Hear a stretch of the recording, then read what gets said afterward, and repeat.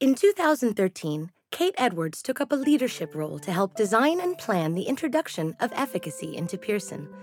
The efficacy and research team's role is to not only identify the outcomes that matter most to students and educators, but also to apply and continuously improve evidence-based approaches to the design and development of education products. As Kate settled into her new role, she became deeply interested in how other sectors applied efficacy. One area that particularly fascinated her was the field of medicine. Medicine has been adopting evidence-based, outcome-focused approaches to innovation longer than anyone else. But despite all the research, Kate's biggest lesson came on July 25, 2016. Kate was on a train traveling to London for a flight to New York, but she never made the flight. At just 23 weeks and 5 days pregnant, Kate realized something was not right. In this episode of Nevertheless, we're going to hear just one story, told by one person, Kate Edwards. It's a story about the power of research, evidence, and a diverse team obsessed with improving outcomes.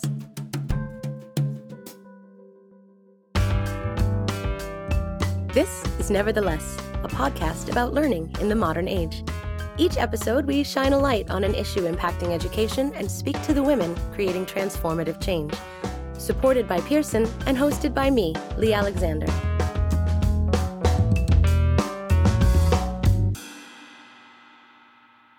My name's Kate Edwards, and I lead efficacy and research at Pearson.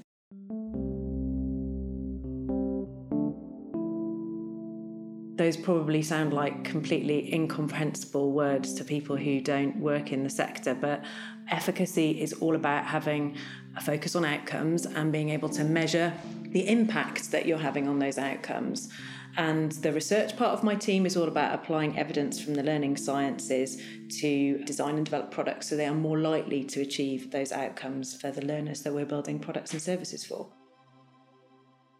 For me, I guess there's been loads of sort of steps and stages along the way, and the one I think we're going to talk about today, or we want to talk about today, happened a few years ago, really.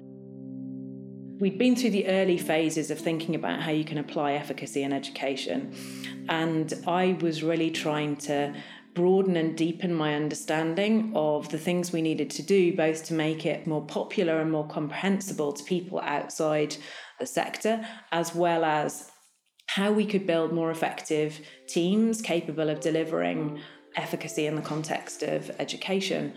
And I'd become really interested in looking at how the medical sector, which is where the concept of efficacy derives from, how the medical sector had applied efficacy. And I'd got really interested in the work of Michael Molesley, who's done an amazing job to really popularise medicine and medical science and different types of aspects of medicine. I was watching his programme Countdown to Life on television and was fascinated by some of the evidence-based interventions that he had been talking about and sort of explaining, popularising in many ways about how children are born. There was a reason for why I was so interested in this at the time, and it was because I was also pregnant with my first child. I have a very rare condition which meant that it was highly unlikely I was ever going to have children, and so I was not expecting to be pregnant at this time, and was also quite fearful of the fact that because of this condition I may have a very early birth or potentially miscarry.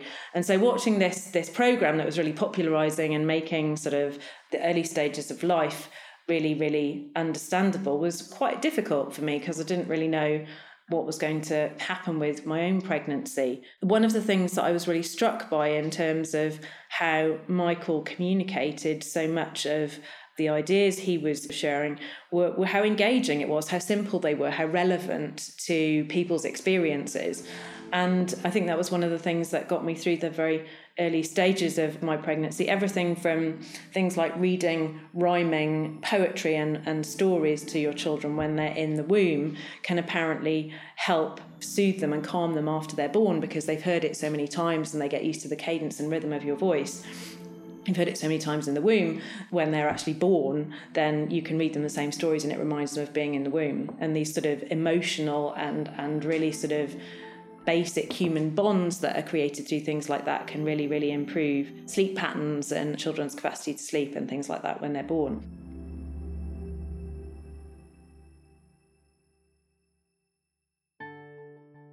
I was on a train on my way to London en route to New York a few weeks after I'd watched this programme, and felt a bit uncomfortable, and it was hot and it was really sort of stifling on the train, and I was sitting there and I just really couldn't get comfortable, and I realised something was not right. I got off the train to 2 stops from where I'd been staying at our house in Wales and rang my partner and realised that I was probably going into labour. He came and collected me from the station and took me straight to hospital, and took me straight up to the labour ward and made it quite clear that I was likely to be having a miscarriage.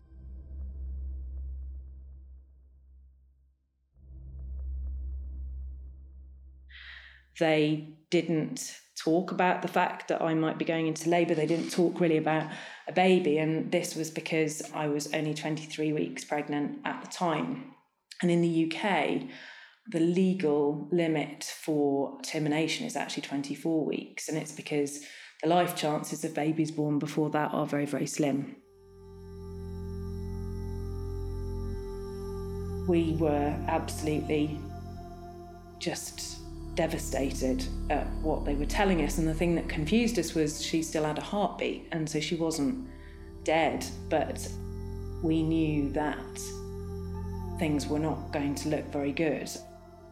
I don't know why, what convinced me, but I refused any of the pain relief that they offered me until I could speak to the consultant who knew and understood the condition that I'd got, to see if there was anything that he could suggest that maybe might change what we'd been told. I don't know why, but I resolutely just stuck by my guns and said, I'm not going to do anything until I've spoken to him. I had to wait 6.5 hours.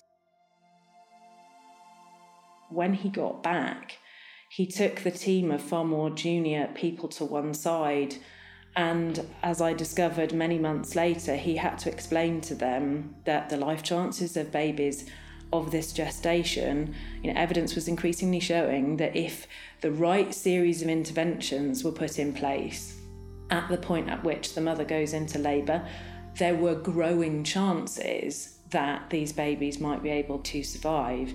Things like the mother not having pain relief, things like the mother being given steroids to accelerate the development of the baby's lungs, and other medication to slow down the labour. And from that moment on, from his return with this new body of evidence, things completely changed. They stopped talking about miscarriage. They started talking about the fact that I was in labour. They tried to actually get a helicopter first and then eventually an ambulance to take me to a level 3 neonatal intensive care unit. The nearest one was 2.5 hours away from where I was.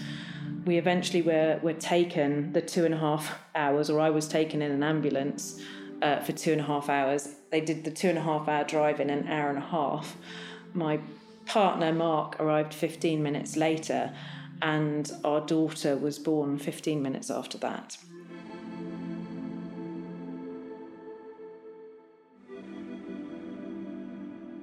We saw her for 4.5 minutes, during which time she was intubated by the neonatal rescue team that came to the labour ward to sort of be there when she was born, and then she was taken away.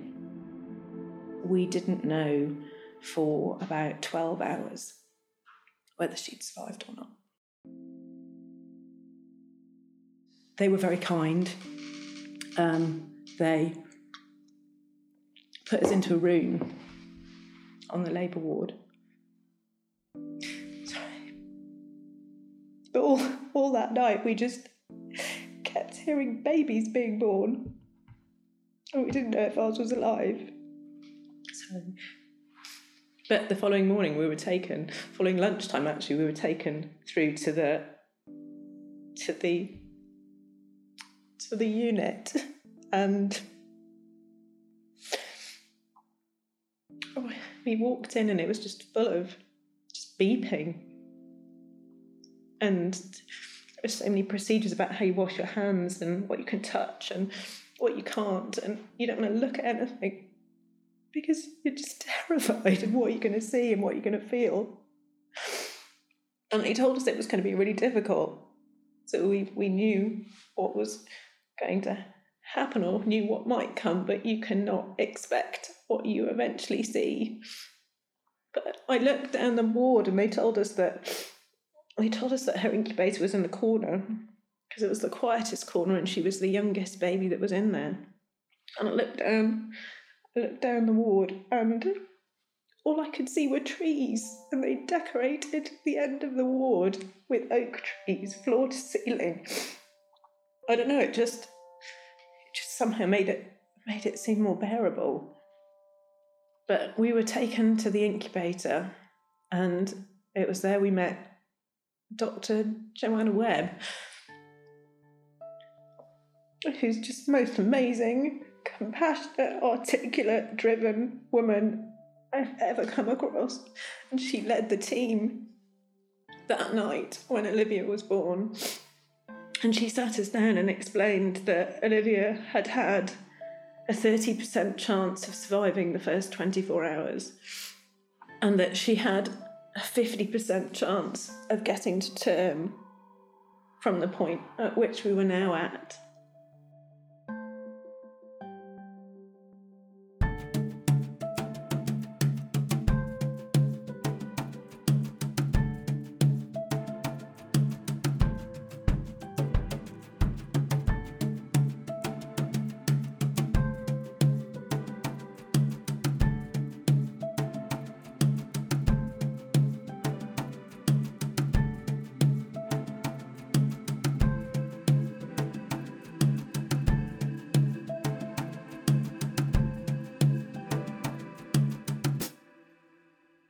Based on evidence about how medical science had sort of seen what the life chances of babies born that early, there were a whole series of things that we could actually do that would really help improve chances for Olivia.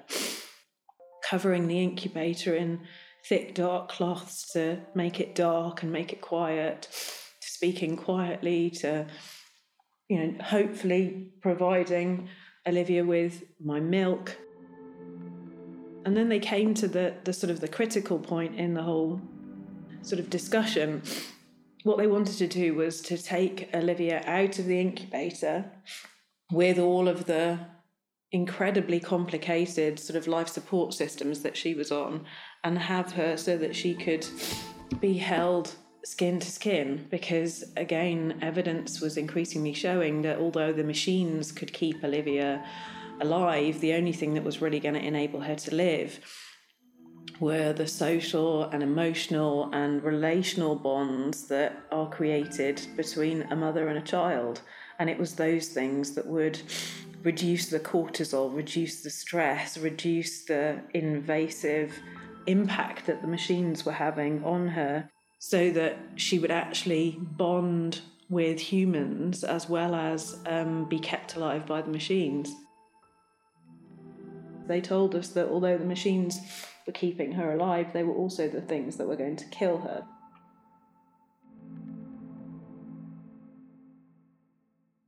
But it was then that we began to meet the rest of the team, and this was the thing that was just so staggering.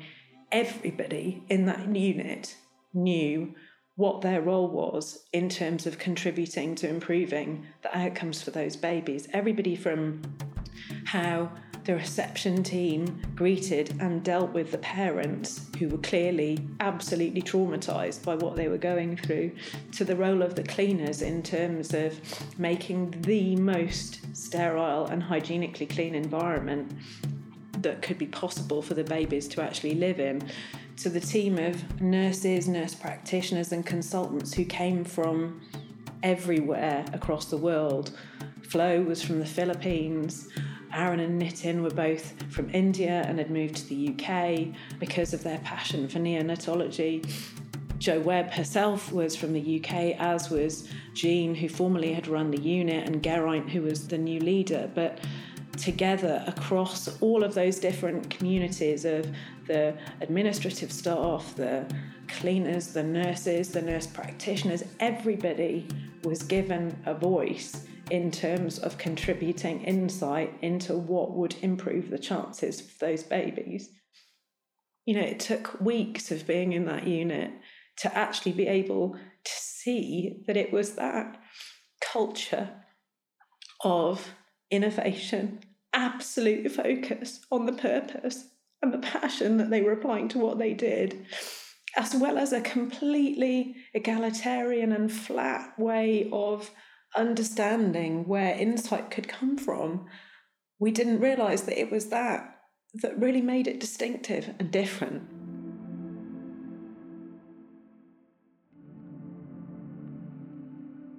You know, week by week, we sat there and we worked with them, and we were like sponges. Everything they told us, we listened to, we internalised, we discussed with them, and we applied. And they included us in all of those decisions too. It wasn't that the medical community of experts were sort of over here and the parents were somehow over here, not really understanding. They included us in the decision-making process, and we had to make some incredibly difficult decisions about her care and trade-offs. It was an incredibly privileged experience to have seen how they worked, how they collaborated, what they did together. And Olivia lived as a consequence of how they managed and ran that team in that hospital. I hadn't realised at the time, but it gave me the sort of baptism of fire insight that I had been looking for prior to all of this happening, into some of the things we needed to do to make efficacy and education more accessible, more transparent and more successful. And I think the learnings that I took away from that intense sort of personal time were that you can have really, really deeply embedded unconscious biases, such as those that the original team that said I was having a miscarriage had. You cannot understand where they come from. They can be because of how you've been trained or because of your experiences so far in life. But you've got to be really aware of what those things are, and we've got to try and educate ourselves about our own blind spots so that we don't inadvertently reduce the chances, be they life chances or educational chances for people.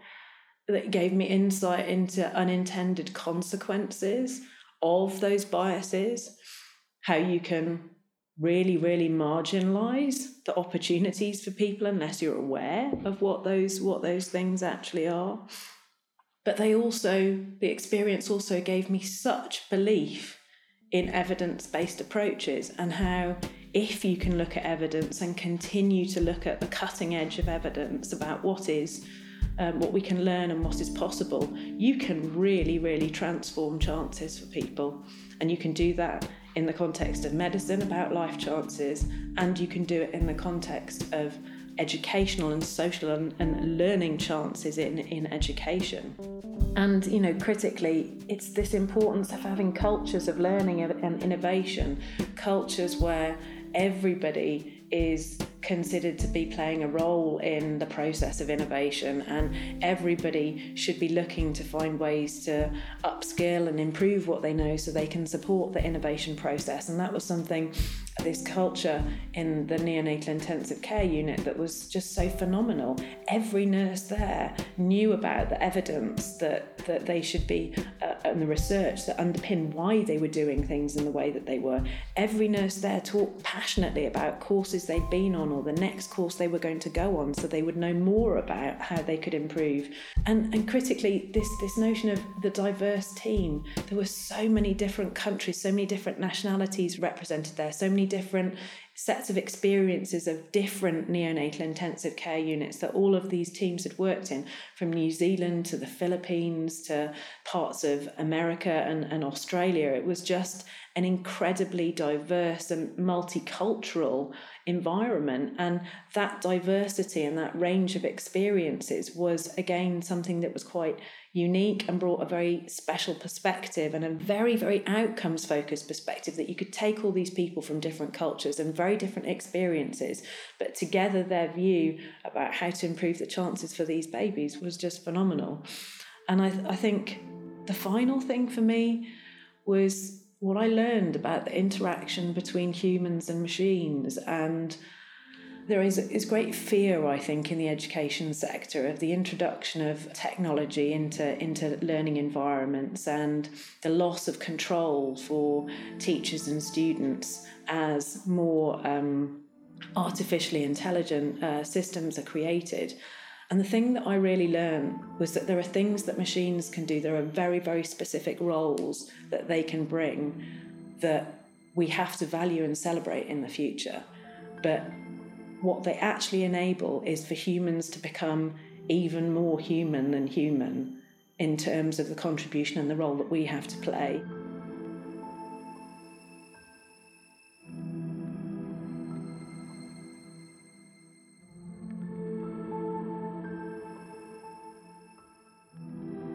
A mouse took a walk in a deep, dark wood. The fox saw the mouse, and the mouse looked good. This is the opening line of the children's book, The Gruffalo, by Julia Donaldson.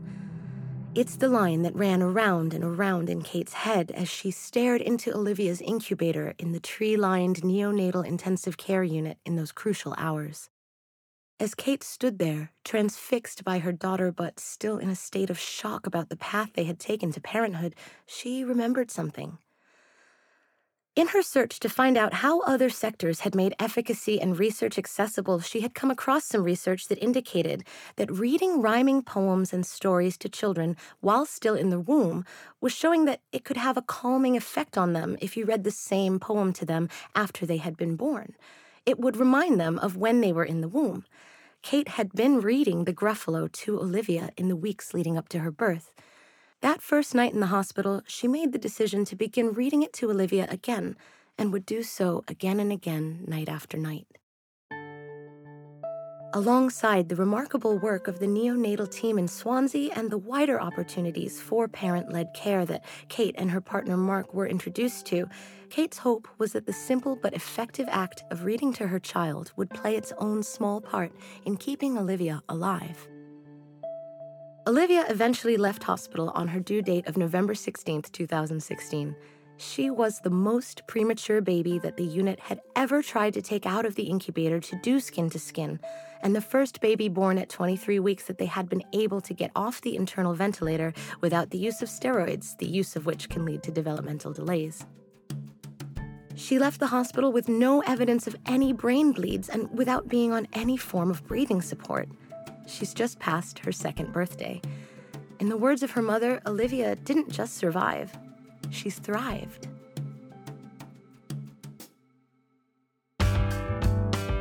Nevertheless is a Story Things production. Series producer is Renee Richardson. Executive producers are Nathan Martin and Anjali Ramachandran. Music and sound design by Jason Oberholzer and Michael Simonelli, supported by Pearson and presented by me, Lee Alexander. Subscribe free on Apple Podcasts, Spotify, or your favorite podcast app. For this week's Unsung Hero, we're throwing back to Kate. There are at least 3 unsung heroes of this story. They span the emergency services and NHS frontline staff.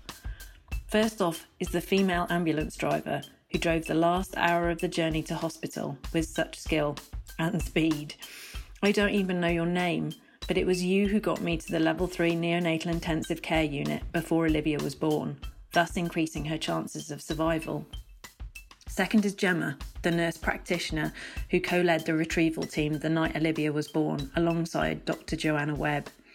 She helped Liv to make the necessary progress through those first critical 24 hours.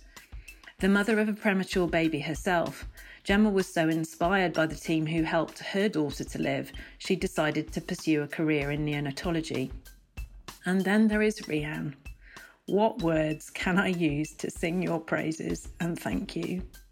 Other than to say, not only is Rianne one of the nurses who helped save Gemma's daughter's life, So inspirational, Gemma followed her.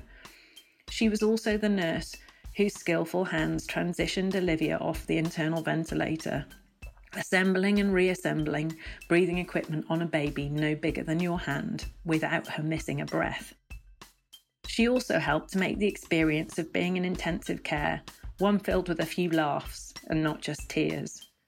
It's the purpose and passion of people like them that went into making this team a truly great team, without whom Olivia would not be alive.